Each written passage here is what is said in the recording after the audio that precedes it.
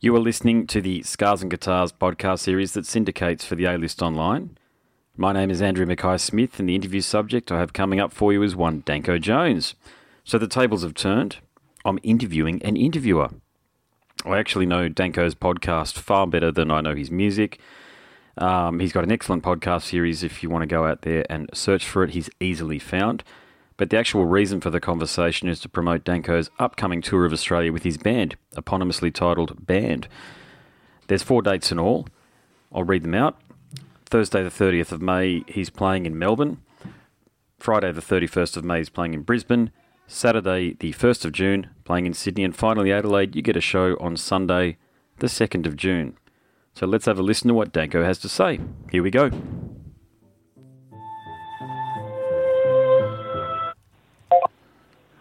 Hello? Danko, it's Andy Mackay-Smith calling. How are you going? Hey, how's it going? Good. Yeah, good, mate, good. That's a very snazzy way of doing conference calling. I've got to hand it to whoever set that up, actually. I haven't quite done it that way before, but it's all handed to you on a platter. Yeah, it's actually really easy once you get the hang of it.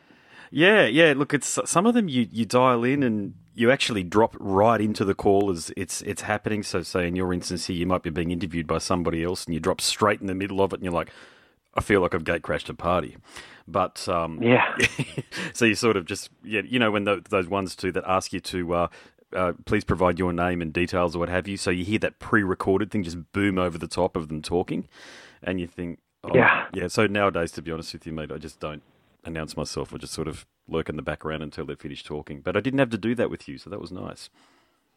Cool. You know, so mate, you got this run of shows coming up in Australia, and I believe that they're your first headline shows in 15 years because you did some shows with Soundwave not too long ago. I don't think it was RIP Soundwave, but mate, what can I say? 9 albums, 3 EPs. You've got an expansive catalogue to mine cuts from.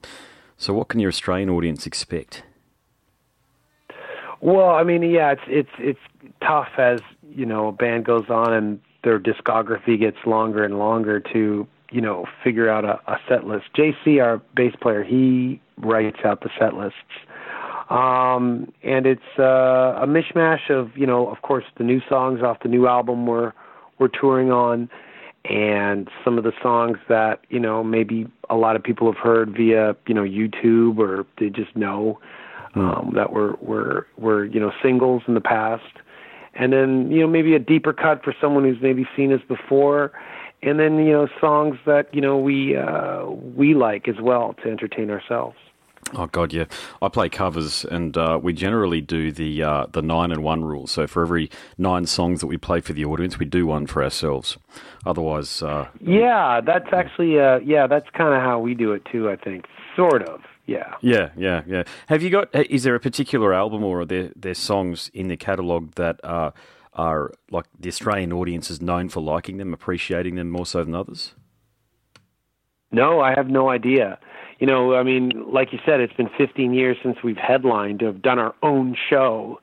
So back then, you know, it was a totally different thing. We'd had 2 albums out, 2 full lengths. Now we have 9.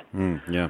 So I really don't know. And at Soundwave, you know, our sets weren't very long. You know, there's just so many bands on that stage. So we pretty much played maybe the songs that most people would know, and that was about it. Get off the stage as fast as possible. Yep. Yeah, Soundwave was a lot like that, actually. It was a bit bewildering for the audience too, I think, at times. I think AJ strived and did his best to put on a wonderful show for people or an event for people. But, man, it's very hard when you've got Living Colour playing on one stage and another awesome band playing on another stage. You're thinking, shit, who the hell do I go and watch here? You know, I think it's sort of... I mean, it's a wonderful problem to have.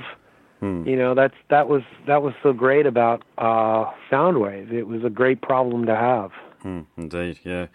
But look, you got this new album coming out too, so A Rock Supreme, and I think I understand the title there because I reckon A Love Supreme is one of my favourite all-time albums by the great John Coltrane. It gets a regular spin in my household, that's for sure, but the album release is coming up very soon, the end of this month. Would you say the album continues the narrative, the Danko Jones narrative? Because I've had a listen to it, actually. John sent me a copy, and for me, it's got that great narrative that your music does have. And you've always reminded me of early Misfits. I don't know whether you get that comparison too often, but the album itself seems to be imbued with that same spirit. Well, no, we don't get compared to them a lot, although we've written some songs in the past that are very influenced by them, like songs like Body Bags and Gonna Be a Fight Tonight, Going Out Tonight. Those songs were very Misfits influenced. But it's pretty much, ninth studio album. We're not trying to rewrite anything or trying to experiment with anything. We kind of know what kind of band we are, and we're sticking to the story. Kind of in the tradition of bands like Slayer and AC/DC and the Ramones and Motorhead. Those were four bands that, yes, the albums, the songs sound, they've got the particular sound. They sound the same if you're, coming from it from the outside. But that's what you want, and it's so hard to find a kind of a signature sound. So if you have it, why would you stray from it? Because it's just so hard to get in the first place. Plus, I think it's very arrogant when bands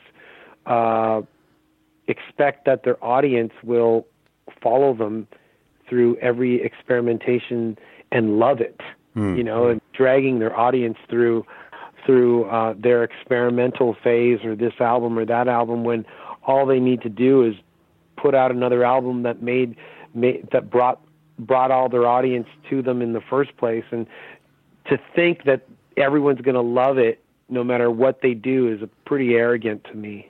Yeah. Look, these are my comments and my comments alone, but I've always felt that about Daniel Johns from Silverchair. I think he's probably Australia's most gifted modern pop and rock frontman. You really want to play. But for us and for me personally, I love hard rock. I love all kinds of musics, but I love hard rock, and I don't mind churning out another 20 hard rock albums. And yes, I listen to a lot of music. The three of us all do.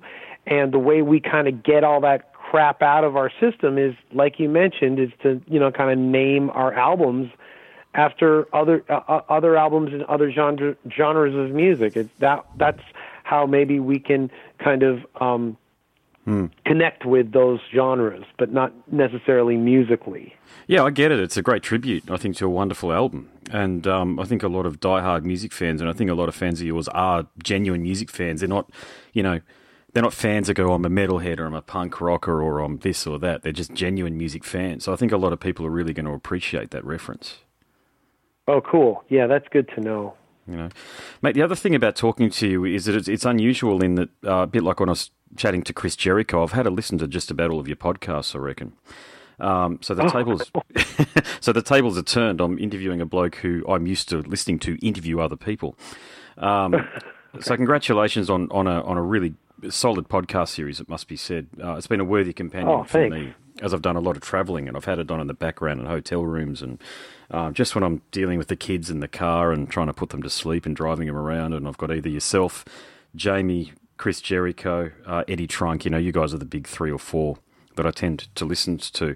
And I think a lot of the people that listen to me listen to you guys as well. So there's a bit of serendipity there. But mate, out of all of the interview subjects that you've had the opportunity to chat to, who's been your favourite if you were pressed into providing an answer? I would probably have to say 3 names come to mind. Duff McKagan, who's been on the podcast officially twice, but 3 different times. And Henry Rollins, because it was very difficult to interview him, and I wore him down. And I was so grateful that I wore him down. Eventually, he kind of opened up a bit. And Scott Thompson from the Kids in the Hall, we had a great time. We spent like 3 hours together with Scott, and so that was a memorable day. But even in between all that, there's been some great episodes that I'm just so happy happened. Yeah, yeah. It's I know the Henry one you're talking about. He is like that, isn't he? He's we love him down here in Australia. Of course, he's spent so much time down here. He's almost an honorary Aussie. But I know I've met people that have interviewed him, and yeah, he can be. Well, actually, I'm at uni, and my lecturer was telling me that he didn't say he was difficult. The words I think he used, and I don't want to misquote here, but was a very challenging interview subject. He was one of those guys where you really had to sharpen the sword and be on your toes and be on your feet in order to get something that was some good copy. There you go, some good copy there. But well, yeah, because I mean, I basically, first of all, no eye contact. He looked down to the floor for I'd say the first 15 minutes, and he would just give me really quick, curt answers. But I wore him down because I really genuinely wanted to talk about records and record collecting and how he finds some of the music he finds. And it was not until, and I understand where he's coming from. He gets it from all sides. And I think once he realized that, I don't know, I knew people he knew kind of thing, and I was safe, so to speak. So when I mentioned that, I played with Kira and Mike Watt at a show, and I was talking to Kira, then he kind of like loosened up a bit. And so it was really cool. I felt like, well, it wasn't a long interview, and it wasn't, like we weren't like guffawing and laughing and chortling together, but I did get him to the point where he was a bit talkative even after the interview. So that was actually pretty cool. What happened after the interview too. So it was not bad. And then actually I heard, 5 years later, someone told me in the Motorhead camp he ran into Henry Rollins, and he told him that he's going to be, this guy was going to be working with us because he came on the road with us. Yep. And when Henry found that out, he said, well, say hi to Danko for me. So everything's cool as far as I know between me and Henry. So. Yeah, no, that's sweet. Yeah. I'll tell you, there is one fella out there that I reckon you would be a perfect interviewer for, and that's Thomas Gabriel Fischer from Celtic Frost. There's not a lot of copy out there from him, but I think your interview technique would get a lot of really good stuff out of him, because some of the interviews, of course, that I've seen from him too, they can go either way. But I think your style. It can, yeah. You know what I mean? I've had a good meeting with Tom. When I first met him, he was very, very cool with me. Like, we had a good meeting. But I met him through Martin Ain, and Martin was on the podcast. Yes. Who's now passed away, and Martin and I we became friends back in 2004, and Martin was the one who introduced Tom and I. So it was through Tom, and that was great. But he's one person that it depends on the day. You just have to strike on a good day. Yeah, it's a lot like that, and I don't know whether he's aware of how revered he is as a heavy metal icon. He's almost invented extreme metal, not single-handedly, of course, but I mean, he's kind of like the guy that popularised it after Venom went away a little bit there in the 80s. And I was only listening to his stuff the other day in the car, on CD of all formats. In this day and age, I can't remember the latest compilation that was out, but man, someone's put a lot of thought and effort into this compilation that has what I'd consider the prime Celtic Frost cuts. But yeah, man, I don't think he's aware or allows himself to be as aware as how revered the catalogue is and how revered he is as an icon of heavy metal. Well, it's obvious because he just basically flushed Celtic Frost down the toilet. I mean, they're done. And it was, I think, premature, especially after they put out Monotheist, which was such a great comeback record, and then that's it. Yeah. But, yeah. I suppose we never. Yeah. What do we do, man? We know them as fans, right? But I guess the person is obviously a very separate entity. So, God, whatever, we can't, lest we judge, in these sort of situations here, except to say, Tom, if you ever listen to this, man, just please do something musical again in the vein of Celtic Frost. I know there's Apollyon Sun. Is that the name of his recent band, or has he got Triptychon? Triptychon, yeah. Triptychon's put out a couple of albums, and they're very, very good. So it is actually, you can get your Celtic Frost fix from Triptychon for sure. There you go. There you go. All right. Mate, your career. So we've talked about your career as a musician, now as a podcaster. I understand you're also a broadcaster, if Wikipedia is to be believed, mate. But you've had something approaching a lifelong career, certainly as an adult, in talking about music and heavy metal and punk rock and all the rest of it. So did you think you'd be here all these years later when you first started it, Andy? Or did you think you might get sucked into doing an ordinary job like so many of us do who love heavy metal? Yeah, we when I look back on when we started the band, it was just another thing to do. You know, we're like in every scene. You know, bands form, they break up. The members kind of form new bands with other bands that have broken up in the scene, and then the whole thing starts anew, and it keeps going and going and going. Sometimes there's a band that kind of grabs onto something and gets a little bit of a buzz, but generally speaking, in every scene in every city, you know, just bands form, they break up, they form new bands, et cetera, et cetera. So that's what we thought we were going to do when we first started, and maybe we go for a run for 3 years, but it actually quickly ramped up. We became like a buzz band in the city, and then the city, because it's Toronto, kind of broadcast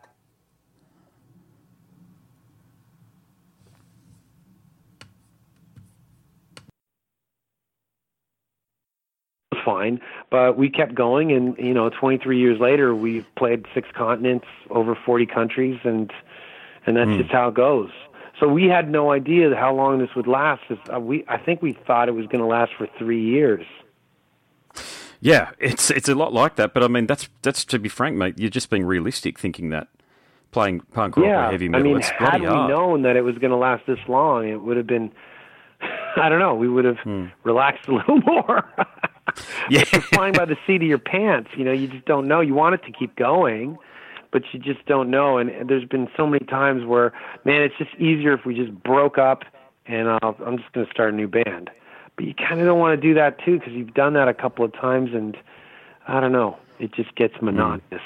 If we can do this, we've got a little bit of a spark. Let's try one more, kick at the can, and then, you keep saying that, and eventually that the 7th time you say it's the last kick at the can, something happens.